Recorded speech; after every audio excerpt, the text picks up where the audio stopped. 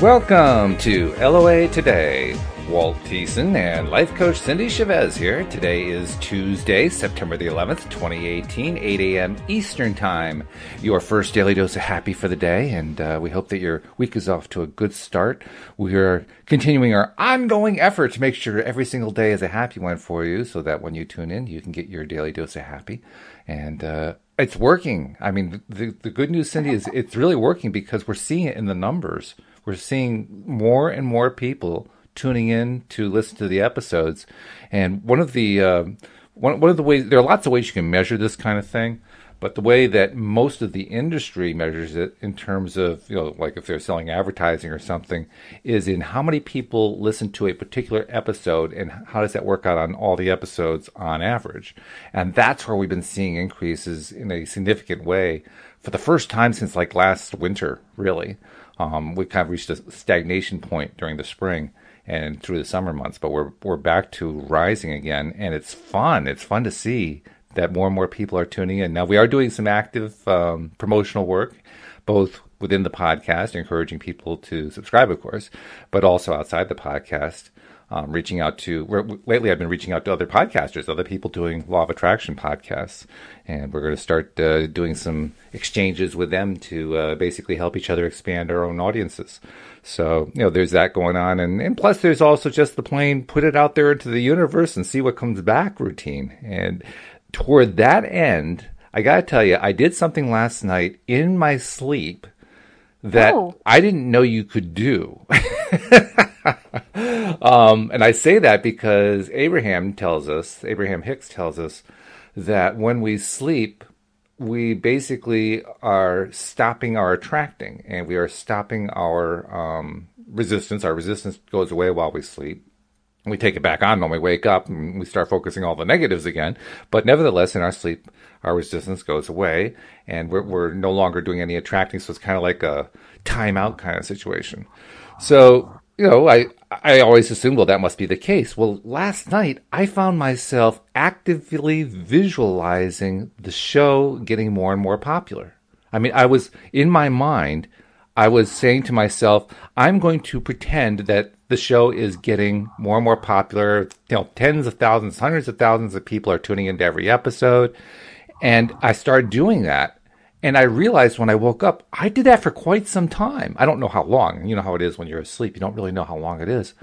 But, I mean, I didn't know you could do that. Well, there's I've always taken a little bit of issue with the statement that you stop attracting, and that, now I do believe that you have less resistance just because your body's relaxed. And I think that a lot of the resistance we experience is physical. Or at least we feel it physically as well as, emotionally, mentally. And so it's the same with meditation, right? You get so relaxed that there's always much less resistance. Otherwise you don't sleep, as we found out. Right. Yes. Well, but, there's this idea that we stop attracting. It's contrary to what some other teachers say. And I know that one thing I always found interesting was the studies that show that our brain is even more active when we're asleep than when we're awake. Very often. It seems like, well, we go to sleep and everything just stops, but our brain actually continues to be active. And there was a book that I read years ago. I remember the author is Eric Meisel, who's written many books, but this particular book, I can't remember the title. I want to say it was I think it's called Sleep Thinking, but it's a whole system of how to program, your mind to where you can get important things done while you're asleep. And then we know stories and stories of people who have woken up with an invention or a solution to a problem that they had. I love this story of the man that invented, now I can't remember who it was, the sewing machine needle. Do you know that story? I do not, no. Well, the automatic sewing machine, if you look at a hand sewing needle, one end has the point and the other end has the little hole for the thread. Right. But on a sewing machine, the hole is on the end with the point. Right. Yep. And before that happened with the, automatic sewing machines that they were trying to get to work, they kept having a problem. And it was because they were creating the needles the same way with the thread at the top. And it just wasn't working right. And the man that was trying to invent it was really, he knew he just had it, right? It's like, I'm almost there, but I just got to figure out what to change about this. And one night he had a dream, and in the dream, there were all of these like native peoples with spears, and they were holding these spears, and at the top of the spear there was like a hole. And he woke up and he realized that's what I need to do. The sharp end needs to have the hole. So I mean, he was attracting information and solutions while he was asleep, right? Yeah, I would say so. I mean, so here's my question for you, because this is great.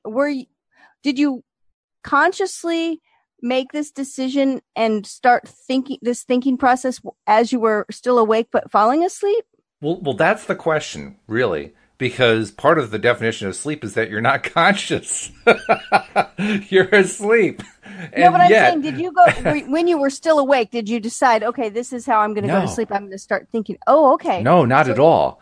But but here is the interesting part from my perspective. When I was asleep, I actually found myself in the mental process that I often am in when I am trying to be a deliberate creator, when I'm trying to focus on what it is I want to focus on and keep my mind off of what I don't want to focus on. And I found myself saying, okay, I'm feeling very relaxed now. This is a good time to try this. Let's try doing some deliberate creation.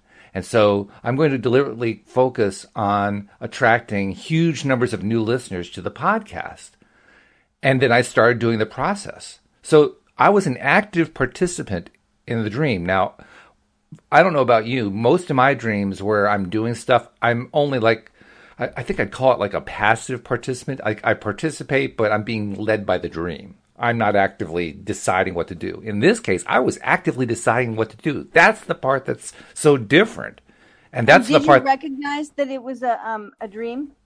I mean, was it a lucid dream? You realized you were dreaming? I think I recognized that I was asleep. I knew that much. Did I think of it as a dream? I don't think so. I don't think I thought of it as a dream. But I definitely knew that I was asleep. So, I don't know. Is that a dream? That's so interesting. Well, I mean, that's why I think one of the reasons, and there's scores of things written on lucid dreaming, but when you're lucid in a dream, suddenly you know that you're dreaming, but within that knowledge is also the sense that you can control everything. Which is unusual. That's not, for me anyway, that's an unusual sensation. That is not my normal behavior pattern in dreaming states. Some people, I've heard people say before that when they were younger, like kids, like teenagers or younger children, that most of their dreams were lucid. Really? Now, that's not the case with me. I mean, I had to really focus and read books and, take action to create it. And for a while, I was having a lucid dream probably once a week or so. But I mean, I really had to use a process to get there. It didn't just happen naturally. But I remember the first time it happened, it was really funny. I started having this dream that I was kind of in the trenches, and there was like a war going on all around me. Ooh, yeah. And I had a telephone in my hand, and in my dream, it wasn't, here in the States, the number is 911 to call for an emergency. Mm-hmm. And in my dream, it was something else. It was like 511 or something, but I couldn't dial it. It just wasn't working. And then all of a sudden, it hit me that I was dreaming. And when I realized I was dreaming, I was like, none of this can hurt me. This is awesome. And I just stood up out of the little foxhole thing. I was like, okay. I can't remember exactly what happened, but I remember I was just infused with bravery and courage all of a sudden because, I realized I was indestructible because this is just a dream. And then, of course, flying dreams and things like that. But one thing you will hear, because people use lucid dreaming to consciously create. I mean, this is a thing that people do. And when you talk to people who are actively doing this, a lot of them will tell you that, and I will agree, that a lucid dream, which I've really only probably had less than a dozen in my whole life, but they feel more real than what real life feels like. Okay. And yeah, I mean, I know that sounds, but it's true. I mean, I think that's why for a little while I stopped lucid dreaming, because I was like a little bit afraid of it because it seemed so powerful. Okay. So you're tapping into something that's really powerful. I will keep going. Well, that's just the thing. There was no prep for this. I mean, this was not something I intended to do. I was not planning to be a lucid dreamer at all. I was not planning to do anything like this. I have done things in the middle of the night, like you and I were talking about lack of sleep the last couple of days because we've been experiencing it, you more than me. And I know there have been times where I've been, awake in the middle of the night and I've tried to do processes because I figured, well, I'm awake. I might as well do something, right? Right, exactly. Me too. So I've done that, but I can't ever recall doing any deliberate creating or, lucid dreaming or whatever that was about doing deliberate creation. This is the first time I've ever experienced that. And I mean, when you say, well, lots of people do that, I'm saying, well, geez, boy, am I behind the times. I'm apparently the only one who's not doing it. No, I wouldn't say that. I'm just saying it is a thing. I mean, there are books about it. I mean, it's out there. Would I say that most conscious creators are doing it? No. I mean, not consciously, maybe. I think it's a great thing to learn, and I'm kind of like getting that itch to start doing it again. But what I think is really awesome, I think the awesome thing is that it just sort of came to you. Exactly. We were talking last week about when the student is ready, the teacher appears. Right? That's right. We did, didn't we? Yeah. And I think that's how, a lot of times it's like, okay, you're ready for it. It's a bit of a surprise when it comes, though, especially when you're not really, expecting something to come that way. Because I mean, that was the last thing I was expecting to have happen. I normally don't even remember my dreams, first of all. I'm one of those people who very rarely remembers dreams. And when I do remember, it's an occasion, So this is definitely an occasion because I remembered them. But even more specifically, it was an occasion because I was a deliberate participant in them. I mean, even the time many years ago, actually, I know when it was in April 2008. My father had passed in March 2008, and I had a dream in late April that we had reconnected. We had this long conversation. I hugged him. It was all very visceral. It was a great experience. But even so, I don't really remember myself deliberately taking steps in a significant way in that dream. I remember certain things that I did, like I saw my father, and I was overwhelmed, and so I came up to him and hugged him and so forth. But most of the dream, even that particular dream, I was being led through. It was not like I was the one directing it. And that's what makes the lucid dreaming part so interesting, because I was directing it. I was directing every step along the way. In fact, I was doing something. This is really interesting. Yesterday, we had an interview with a woman named Julie Ryan, who's really fascinating. She calls herself a medical intuitive, which was a phrase I'd never heard. But basically, she helps heal people intuitively, psychically. Right. And it was a great conversation. One of the things that we were, one of the things that we were talking about was how, oh, geez, I just lost the thought. Oh dear, where was I going? Now this is the woman that does the LOA radio. Yes, she's on the Law of Attraction Radio Network. Right, she's one of their stars, so to speak. And let's see, what were we talking about? Regarding dreaming, though, well, you just point. What was help me tie it together, because stuff fell apart in my mind. You just made a point. What was the point you just made? Well, you were talking about directing the dream, right, and having control over it and being an active participant in the dream instead of just the dream leading you. Mm-hmm. Yeah, and then you said something about what we did last week. When the student is ready, the teacher appears. When the student is ready, the teacher appears. That was a phrase that we used yesterday. We didn't quite use that exact phrase, but it was a message. It was a meaning that we used in yesterday's conversation. And the way we tie it together yesterday was a little bit different, but it was a case of I guess I was ready. I just didn't know I was ready. Right. And in the course of being ready, I found myself doing something unexpected. And it was the thing of doing unexpected that was, well, unexpected. It was just a surprise. It was an amazing surprise. And here I am actively participating. I was directing the dream. I was deciding to focus on doing, attracting more listeners to the show. I was deciding how I was going to do it. I was deciding to do it by focusing on, well, let's pretend. I'm going to use the pretend method, like I'm a 6-year-old, right? Another thing we talked about in yesterday's show. I'm going to pretend that the show is successful. I'm going to act as if it were true in my mind, and I started doing that.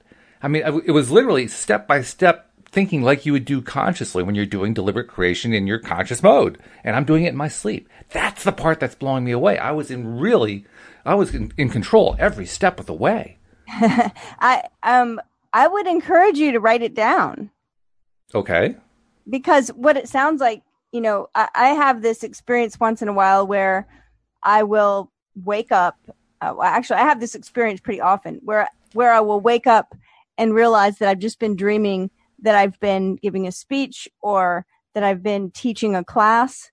And sometimes the things that are in those speeches or classes are like news to me, and I'll be like, oh, hey, that's pretty good. And sometimes it turns into an essay that gets published, or it turns into something that I use in my teaching. So about when my kids were younger, at some point I homeschooled them, and so we no longer at that point had the get up and have to be out of the house by 7 a.m. kind of thing. And so I stopped waking up to an alarm. And I got really interested in dreaming and in how dreams work at that point. Well, I had been already, and I'd been reading books, and now was my chance that I got to wake up without an alarm. And so I started to keep a dream journal. And I'm bringing this up because you had said you're someone that doesn't often remember dreams. Right. I didn't either. And so I thought, I was reading all these books on dreams. I really wanted to get where I was a master at like being able to take a dream apart and understand what my subconscious was trying to say to me. And so I decided to keep a dream journal, and I would write in the journal, even if I didn't remember, I would write no recall. I would write the date and write no recall. Or sometimes I would remember just something that was almost not even like a movie. It was more like a snapshot, like a picture, just one tiny thing.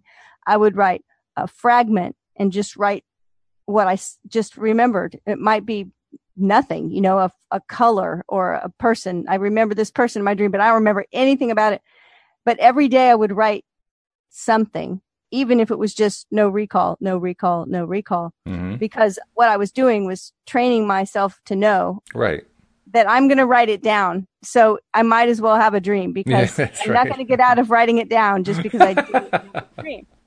And so suddenly I started remembering dreams, and it got to the point where I would have 5, 6, 7 very vivid dreams in a night, and I would just pick one.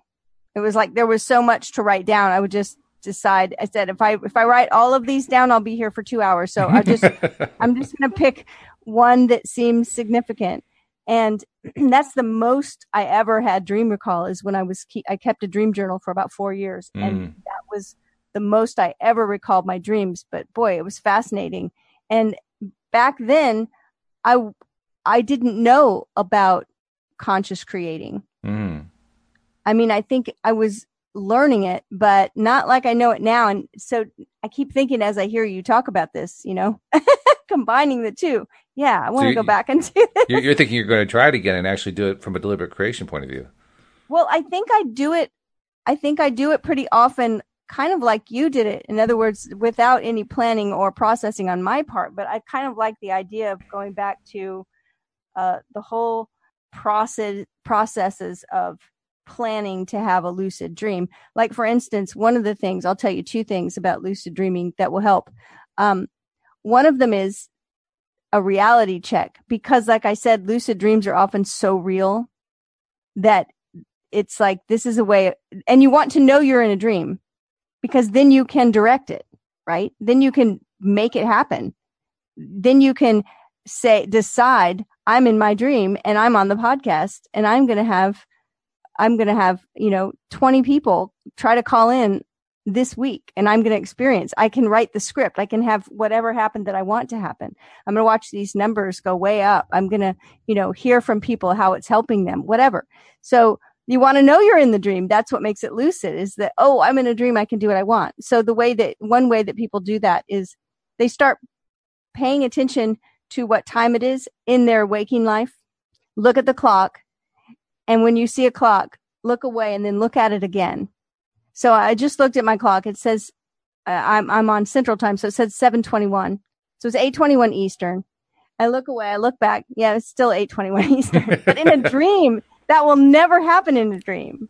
You look at your watch in a dream, and it'll be noon, and then you look away and you look at your watch again. And it's 4 o'clock, or it's some weird. It's gone backwards or something. So it's called a reality check, and it's a way that you can know I am in a dream, and now I can start directing this dream however I want to. So I think that that's like a really cool thing to do, but you have to do it. The other thing is, if you're in a lucid dream and all of a sudden you feel yourself, oh no, I'm waking up. Because most of the time, if you're in a lucid dream, you're having so much fun, you don't really want to wake up. Yeah. It's I'm losing it. Oh no, I'm waking up. Spin around. Just spin around. Usually that will keep you in the dream. Really? Mm-hmm. Okay. You sound a little skeptical.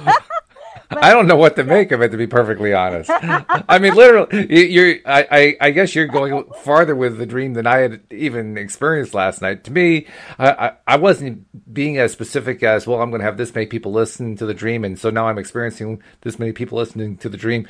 It wasn't like that at all. I was simply doing what I do in my waking state, just visualizing, well, wouldn't it be great to have, people in the listen, so many people tuning in. And often my stories don't go very far, and they didn't go very far in the dream. It felt just like I was doing it in my waking state. Well, I think that's what's so cool, is that you're doing you found yourself doing in your dreaming state the conscious creation techniques that you use in your waking state. Mm-hmm. Yeah. What does that tell you? It's like it's becoming natural, so natural you do it in your sleep. And we have that saying, right? Oh, he could do that in his sleep, right? That's true. Walt is such an amazing conscious creator. He just does it in his sleep. The other thing too is I don't think I've ever felt like my sleep, my dream was the same as reality. Maybe I have. Did you last night? No. It was very clear to me I was in a dream. Okay. I didn't have to do a reality check. It wasn't even a question. It was like, oh yeah, I'm dreaming. I know that. That's okay. I had a dream a week or so ago. I might have said this on the podcast. It was so funny. I had have you ever had a dream inside of a dream? I don't know what that means. Okay, what it means is you're dreaming and you wake up and you're like maybe telling someone about the dream you just had, but you're actually still dreaming. And then you really wake up. And you're like, I think I had that when I was a kid one time, but yeah, it's been a long time ago. The other week I had like a dream inside of a dream, inside of a dream, inside of a dream. I kept waking up in my dream and telling someone about the dream I just had, and then waking up again, but I still wasn't really awake in real life. And at one point in my dream, I pinched myself. Because you know how they always say, pinch me to see if I'm dreaming.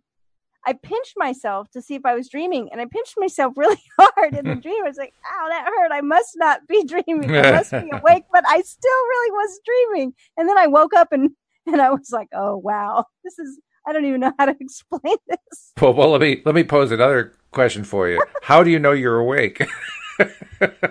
Maybe I'm not. I mean, right now we're doing this podcast, or so we think.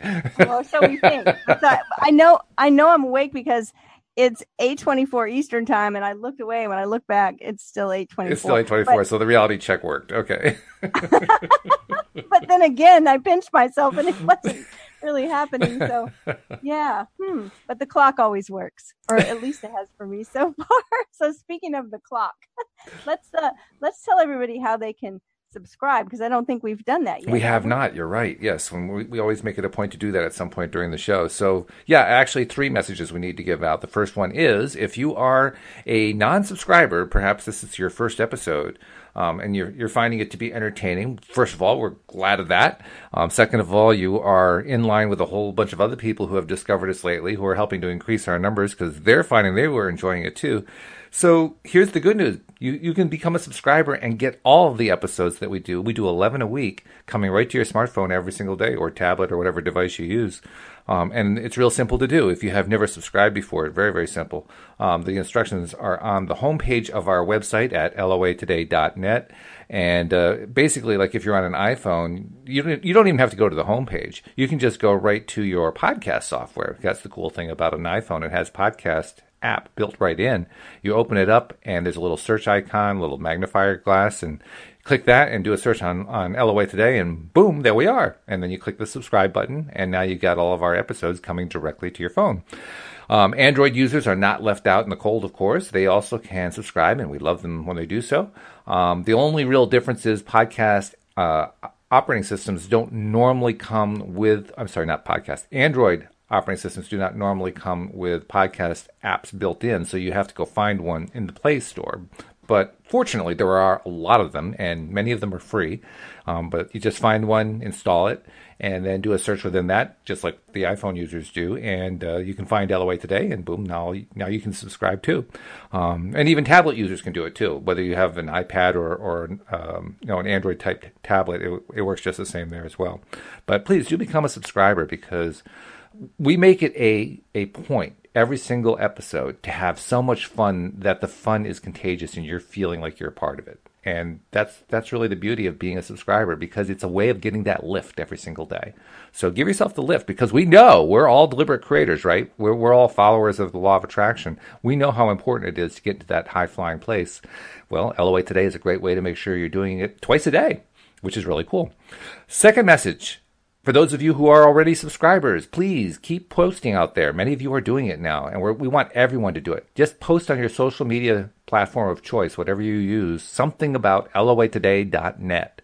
And when you do that, you're helping not only through the algorithms of social media, but also through the source energy of the law of attraction. You are putting out there, hey, Law of Attraction through Law of Attraction teaching through loatoday.net, teaching, and not just teaching, entertainment is great stuff. And other people find out about it. And then they also become subscribers. So you're helping to spread the word so that more and more people can get their daily dose of happy.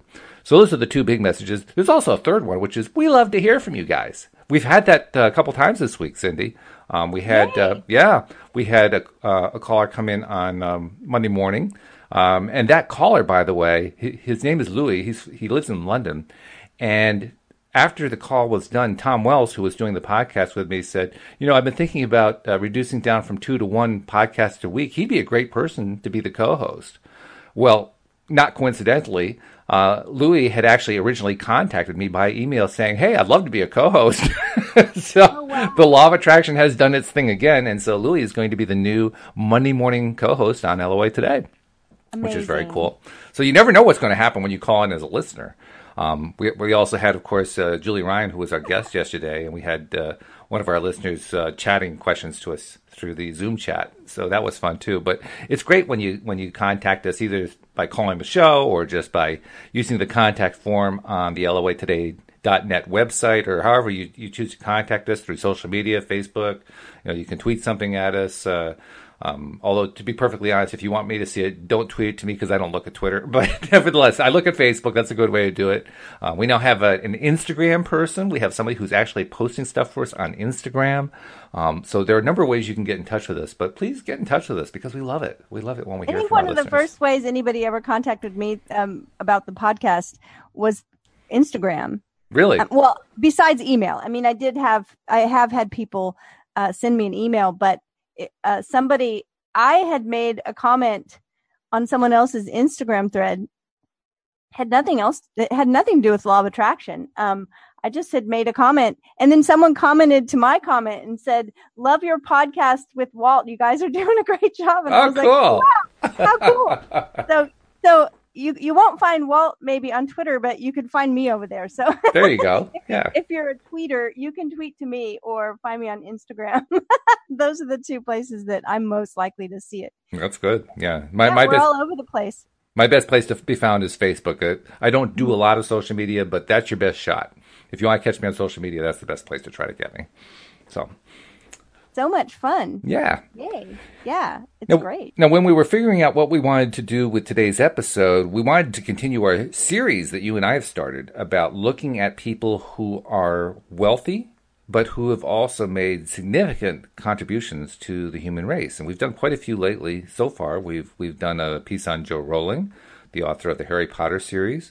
We did an episode on Ralph Lauren, the fashion icon.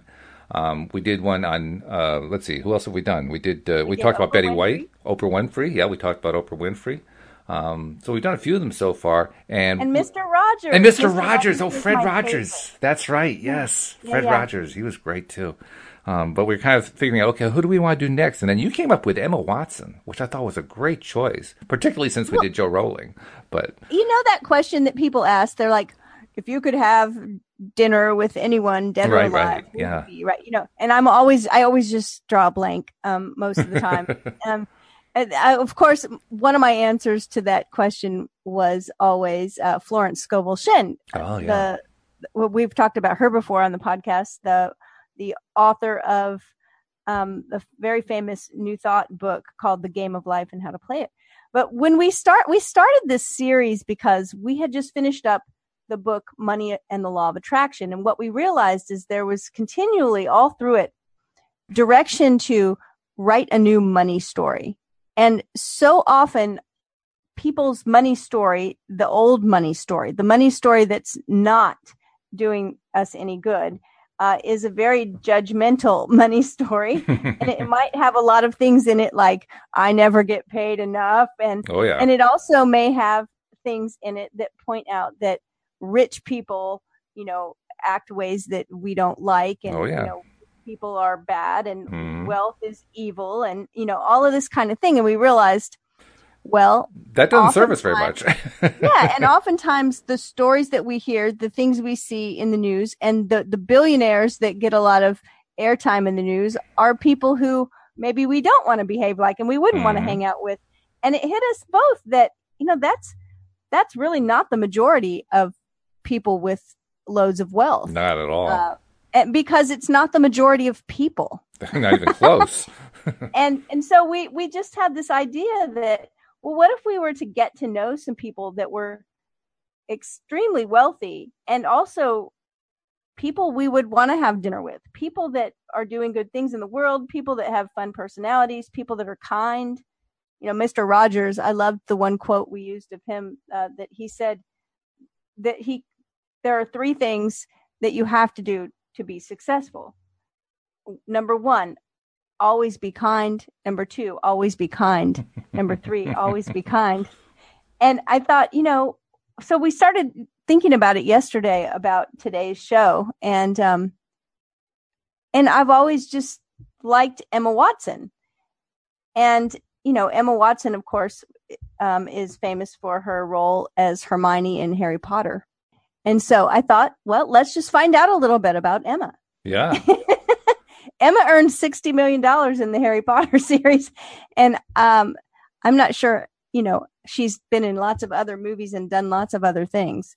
And so that's clearly where that's where she made her big money, though. No doubt about it, in the Harry Potter series. I mean, I think they said the first Harry Potter film came out and it grossed $940 million. It's like, holy cow. Seriously? You've got wow. $940 million. Can you imagine nearly $1 billion for a film on its release? Oh my goodness. Wow. That's just mind-blowing. I read something interesting when I was taking a very quick look at her biography. And that was that after there were how many movies? 8 movies. 8. Okay, that's what I thought. And which one was the Phoenix? Was that 6? That was 5. 5. Right. Okay. So after that movie, all 3 stars were hesitant to sign on for the next 2. Hmm. And and in the article that I read, it didn't really say why, but well, it did from her point of view, because I think she finally agreed to after Daniel Radcliffe agreed to. Oh, really? She was, she held out a little longer. And part of it was that, well, I mean, altogether it was 10 years. Yeah, it's a long time. And they all started as kids. Right. I mean, young kids. And she just didn't know if she knew that saying yes was 4 more years of commitment. Right. And it seemed like a lot. And I was like, well, it does seem like a lot. And especially it would seem like a lot to an adult, let alone to a kid. Yeah, a teenager. Oh yeah. 4 years seems like a long time. I remember when it was, my time to go to college. College is 4 years, right? And that just seemed like an eternity. Of course, when you're done with it, it's like, whoa, where did it go? But in the beginning, it seems like a long time. I often think of how fast the weeks go by now. Mm-hmm. Yeah. Right. Now that I'm more advanced in my age, now that I'm not 10, right? But when I was a kid, when it was like you had to wait until the weekend for something and it was Tuesday, yes, right. Like it was never going to come. And now it's like, oh, the weekend's just boom, boom, boom. So yeah, so she wasn't sure that she wanted to commit. But then I thought it was funny. She said she realized she could never hand off the role of Hermione to someone else. Yeah, sure. I thought, I guess not. I mean, be very attached to it. Well, plus it's also a pretty big thing, I think, among actors. They like working with certain actors. Like, for instance, a very famous friendship is between 2 British actors, Maggie Smith and Judi Dench. And they're very, very close. They haven't worked together a lot in the same films, but they have at times. And there was one film, I'm trying to remember which film it was. I think it may have been Ladies in Lavender, but there was the producer was trying to convince them to come on board, and I guess he or she had talked with Judi Dench first, and then went to talk with Maggie, and Maggie said they knew, of course, that both of them were being lured onto the show, trying to get them both to sign on. And Maggie asked, well, did Jude say yes? And the producer says, yes, she did. And she says, oh, okay, well, then I'll do it. Not because of the money, not because of the role, but because her friend Judi Dench was going to be on the film. I love it. I love them both, too. Oh, they're terrific. They're absolutely terrific. I love, you don't get it very often, but I love it when they do scenes together. I remember the scene toward the end of the Best Exotic Marigold Hotel. The 2 characters really hadn't interacted much at all. And they're near the end of the movie, and they greet each other. And I think Maggie Smith's character says, "We haven't talked much, you and I," which is kind of like a direct reflection of the fact that they haven't talked during the film as friends, right? That's funny. And you just watch their interaction. Of course, they're 2 brilliant actors, and the 2 of them are just holding their roles perfectly. But you can also see the sparkle in their eyes, because you could tell they're loving doing that scene together. Oh, that's so great. Well, yeah, and I can only imagine that the cast of Harry Potter felt like that about each other. Yeah. I mean, one of the interesting things about Emma, Rupert, and Daniel is they all describe themselves as 3 extremely different people. Not the kind of people who would normally be good friends or something like that. But because they went through the experience together, they're very good friends, because they're the only 3 people in the world who know what it's like. Right. Yeah, and it wasn't just, one movie. It was 10 years of movies. That's right. So 8 movies, yeah. That's amazing. Yeah. Well, I just think that, having... And, Emma Watson went to, she graduated with a degree in literature from Brown. From Brown University, yeah. And I believe she also went to Oxford. So she continued her education and got her degree and has continued acting. Mm-hmm. She's done a lot of things, actually, especially for someone so young. Mm-hmm. Oh, yeah. But I thought what was interesting is her ideas, because of her part. I see it in her part, and I guess everyone would, but she said that she works for a lot of feminist causes and women's rights work, and she promotes education for girls. And there was one quote, I was trying to find it. It's so funny. It was where she's talking about why she started looking into this and the idea of feminism. And it was that when she was really young, of course, I had the quote in front of me and now I've lost it. Oh, I think she was 14 or 10. yeah, that's pretty young. She said that she was described as bossy. And I thought that was funny because That's her character. She had that little character, right? Yeah. But she was described as bossy, but her male friends or other boys that she knew were not. Mm-hmm. For the same types of being outspoken. And then she noticed that her, when she was 18, that her friends, her male friends, she noticed that they really had trouble showing their emotions, whereas the women that she knew didn't. Mm-hmm. Here it is. It was a speech that she gave.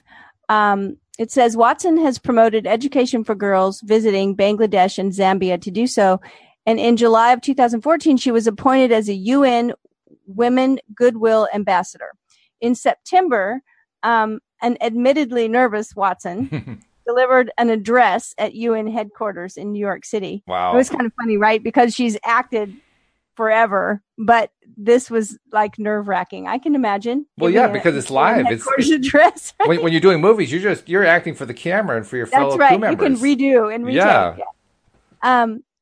So it says to launch the UN Women campaign, He for She, which calls for men to advocate for gender equality. In that speech, she said she began questioning gender-based assumptions at age 8. Okay, I knew she was young. At age 8, when she was called bossy, a trait that she has attributed to her being a perfectionist, whilst boys were not. And at 14, when she was sexualized by certain elements of the media, Watson's speech also called feminism the belief that men and women should have equal rights and equal opportunities, and declared that the perception of man-hating is something that has to stop.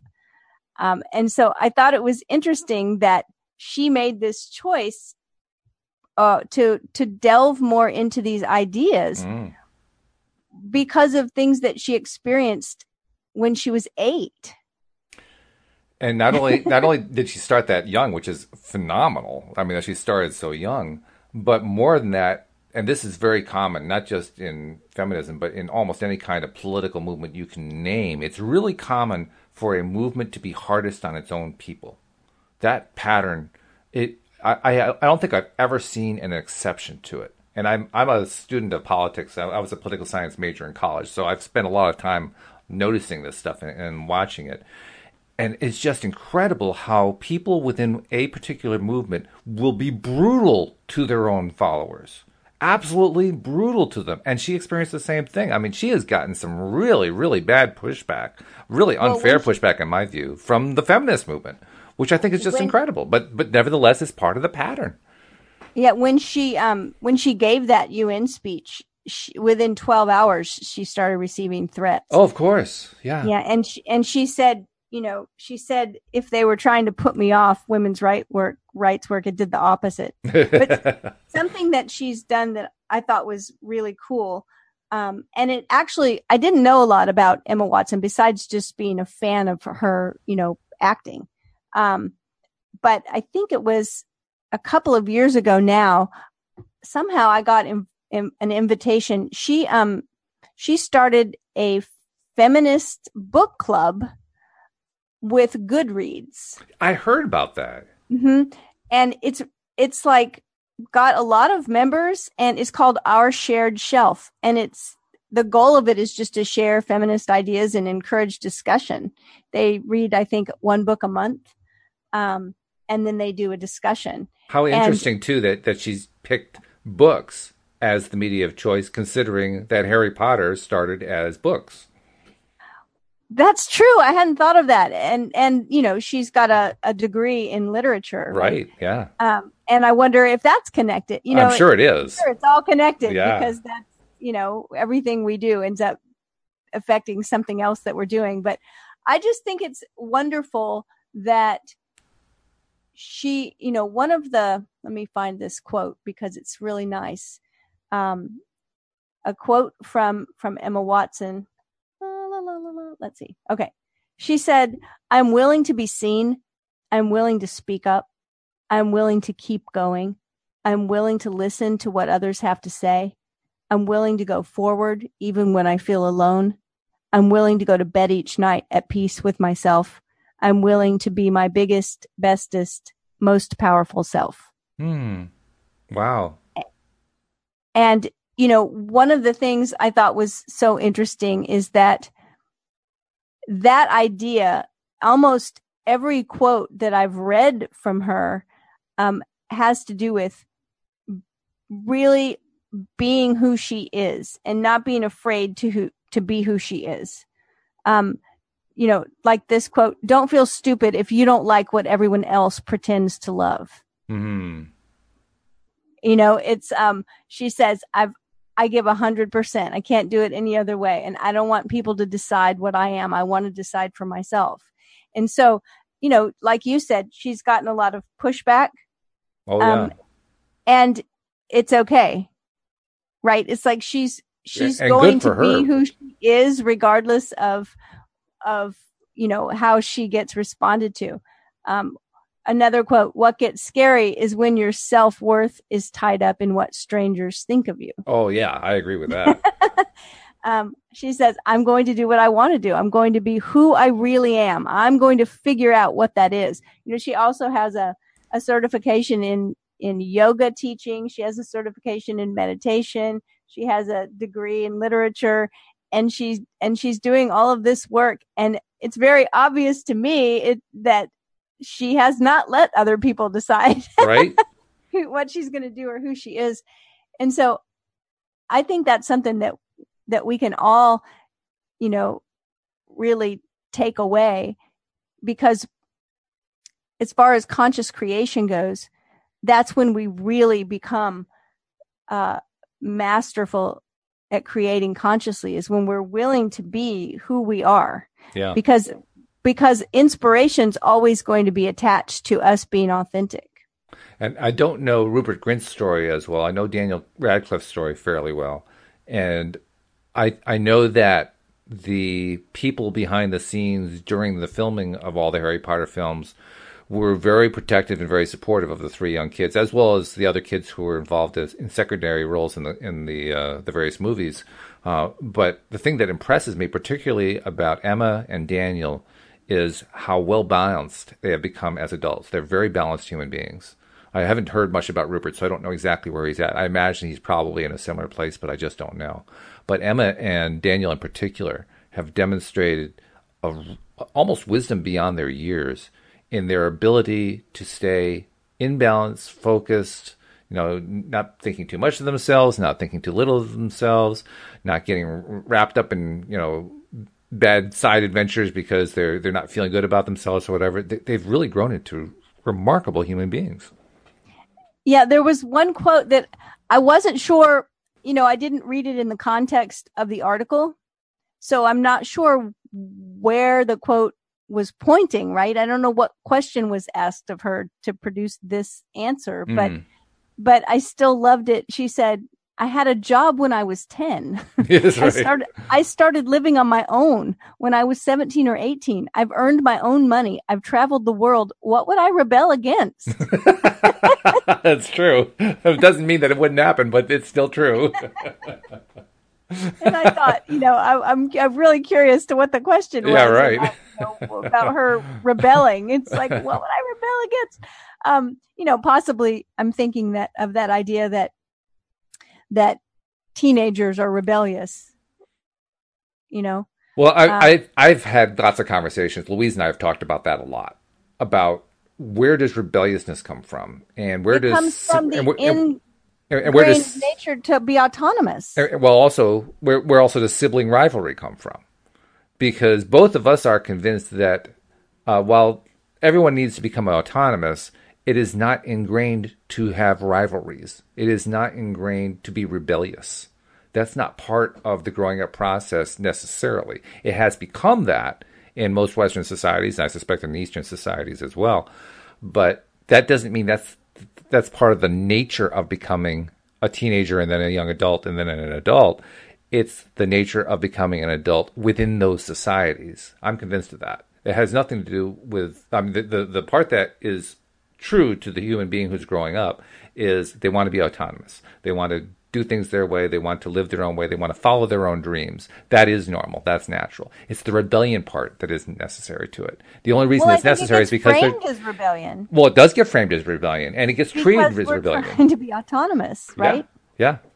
And sometimes the only way within a family structure, when we have pretty much no control over anything, you know, as an 8-year-old, 10-year-old, 12-year-old, 15-year-old, I mean, everyone is making the rules for us.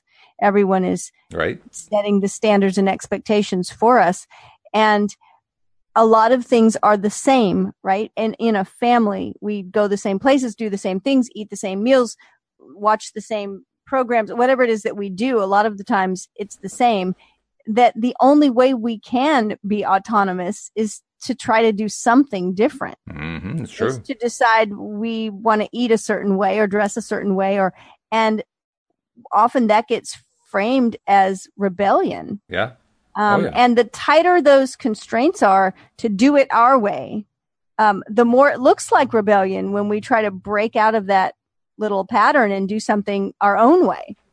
So I think that, and as far as rivalry goes, I don't know. I think that it's ingrained in us to survive, right? I mean, that's that squirrel brain again that is so important to us to get away from the dog that's chasing us, find a nut to eat, and find other squirrel that we can procreate with to make more squirrels, because those are the only 3 things that are important at that primal level of survival. We just have to survive.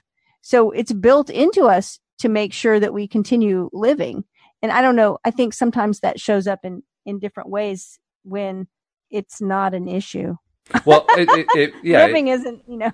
It doesn't have to be an issue, but it does become one. I think there's another aspect to sibling rivalry. And I think what it comes down to is something directly tied into what we talk about in law of attraction circles and deliberate creation. And that is source energy, being connected to energy, being in alignment. I think it was James Redfield who wrote the Celestine Prophecy series of books, pointed out that there is a lot of energy and effort expended in trying to take energy from others, and that it's as if there was a shortage of energy. And you know, some people will strive against other people because they're looking for energy and they don't know how to get it otherwise. One of the great things about learning about deliberate creation is learning that the energy actually comes from within, which again was also a Redfield point. But the fact that it comes from within means that we don't have to try to steal energy from somebody else in order to feel energized. We can actually learn to connect within and get it that way. And that's really the healthiest way to get it, because that's an unending flow. It never stops. But in a sibling rivalry, I think what happens is kids aren't really taught to go within very often.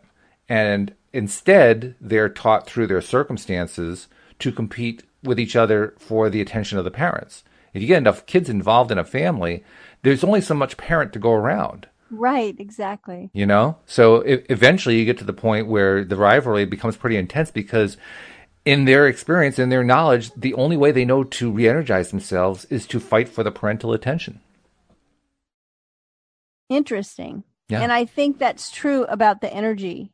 You know, I know I used to take a yoga class from a specific teacher, and one of the things that she would do at the beginning of the class that I still remind myself to do now is she would have everyone be very quiet and still and just relax, and then she would say, now just bring all of your energy back into yourself, all of the energy that's been reaching out and doing things for other people and, you know, concern for other people and taking care of all these little chores and things that just bring it all back into your center.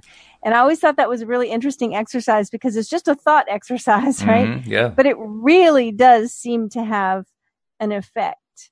I think so. And yeah. And so often, you know, you were talking about other people taking your energy or taking energy from others, but a lot of times we're giving that energy as well. Oh, right? yeah. So it works both ways. Sure. It's taking from me. It's that I'm just giving. Mm-hmm. And now I need to bring that all back, and I need to, ground myself and be able to take care of my own thoughts and my own needs. That's why I think it's very important for parents to make a point of teaching their kids how they can go inside. They can go within to connect to everything that is. And I mean, that's part of what I hope happens with people who learn to become deliberate creators, who learn about the law of attraction. I hope that when, for those who have kids, I hope they're teaching their kids that. I know some people do. I know you've talked about how you did with your kids. My new co-host on Monday, he's doing it with his young daughter. She's only like 2 or 3 years old, something like that. And already she's becoming a complete deliberate creator, which is really cool. I love that. But I read an article about a school where instead of like timeouts and detention, they have meditation. Oh, really? Mm-hmm. And it's not seen as a punishment. I mean, it's just a different system altogether, where they recognize. And I thought, wow, just think about it from the time, if from the time you were 5 or 6, you knew that when you started feeling something uncomfortable, instead of acting out, you knew meditation was the thing that was going to smooth everything out and make everything okay. Yeah, it's a good tool to have. That's for sure. I thought, wow. I say that as someone who doesn't meditate much, or at least didn't think he meditated much. I can't remember if it was you or one of the other co-hosts who pointed out to me that I've actually been a meditator and didn't know it. Yes. Because I do what they call walking meditation. Yoga too. Yeah, exactly. Accidental yoga. Yeah. Lie down on the floor. Oh, it's a yoga pose? Really? But I mean, finding out that I was actually doing meditation was quite the eye-opener. And it also expands the definition of it a lot. Once you expand the definition, you begin to realize meditation is almost whatever you make it. It really just comes down to one thing. Is it helping to calm your mind? If it is, it's meditation. I think it's, a fantastic thing to teach it to kids at an early age, so that they can, I mean, it's part of the process for me of conscious creating. So it is. That's what I started teaching my kids that when they were young teenagers. I wish I would have, known more to teach them when they were as young as 5 or 6. Mm-hmm. But I can see now that they're adults that it had an impact, and that they're, very good at it.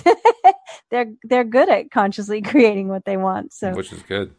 And I have to say, I also now know today that it can actually lead to the point where you end up doing lucid dreaming creation. I didn't know I could do that. Well, apparently that's the next step in my journey, is learning that particular skill level, so to speak.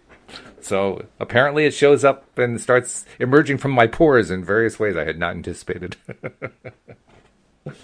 Well, I'm happy we didn't delve too deep, but if we can take anything away from our discussion of Emma Watson, this young woman who is doing good things in the world and has been so powerful with everything she's done. Her acting is so memorable. No one will ever forget her as Hermione. Oh, she was brilliant as Hermione. Oh. But just the idea that, she says that I don't want other people to decide who I am. I want to decide that for myself. If we could all remember that, we get to decide for ourselves who we are and who we're becoming. That will make all of us more powerful in our creative endeavors. That's a very strong, admirable young woman. And just another example of how someone with money can be a really remarkable person that we can admire and love and just feel so good about. So, well, thank you for picking her as a topic, because I mean she's a great example of it. I mean, she's right in there with Fred Rogers, because with some of the earlier ones we were talking about their philanthropy and so forth. With Emma and Fred, their philanthropy was just being who they were and relating to other people the way they were. That's their philanthropy. And it's far better than the monetary kind, I think. And I'm sure there's enough of that as well. Oh, there's plenty of it. Sure. Yeah. It's just not what you hear about the most. Yeah. Well, I look forward to carrying on the conversation later tomorrow morning. But in the meantime, we're going to have to wrap it up. So it's been a pleasure, Cindie. Thank you. Always a pleasure. I will be back tomorrow morning, and you will be back this afternoon. So. I will indeed. And we hope that you join us next time here on LOA Today. Goodbye, everybody. Bye, everyone.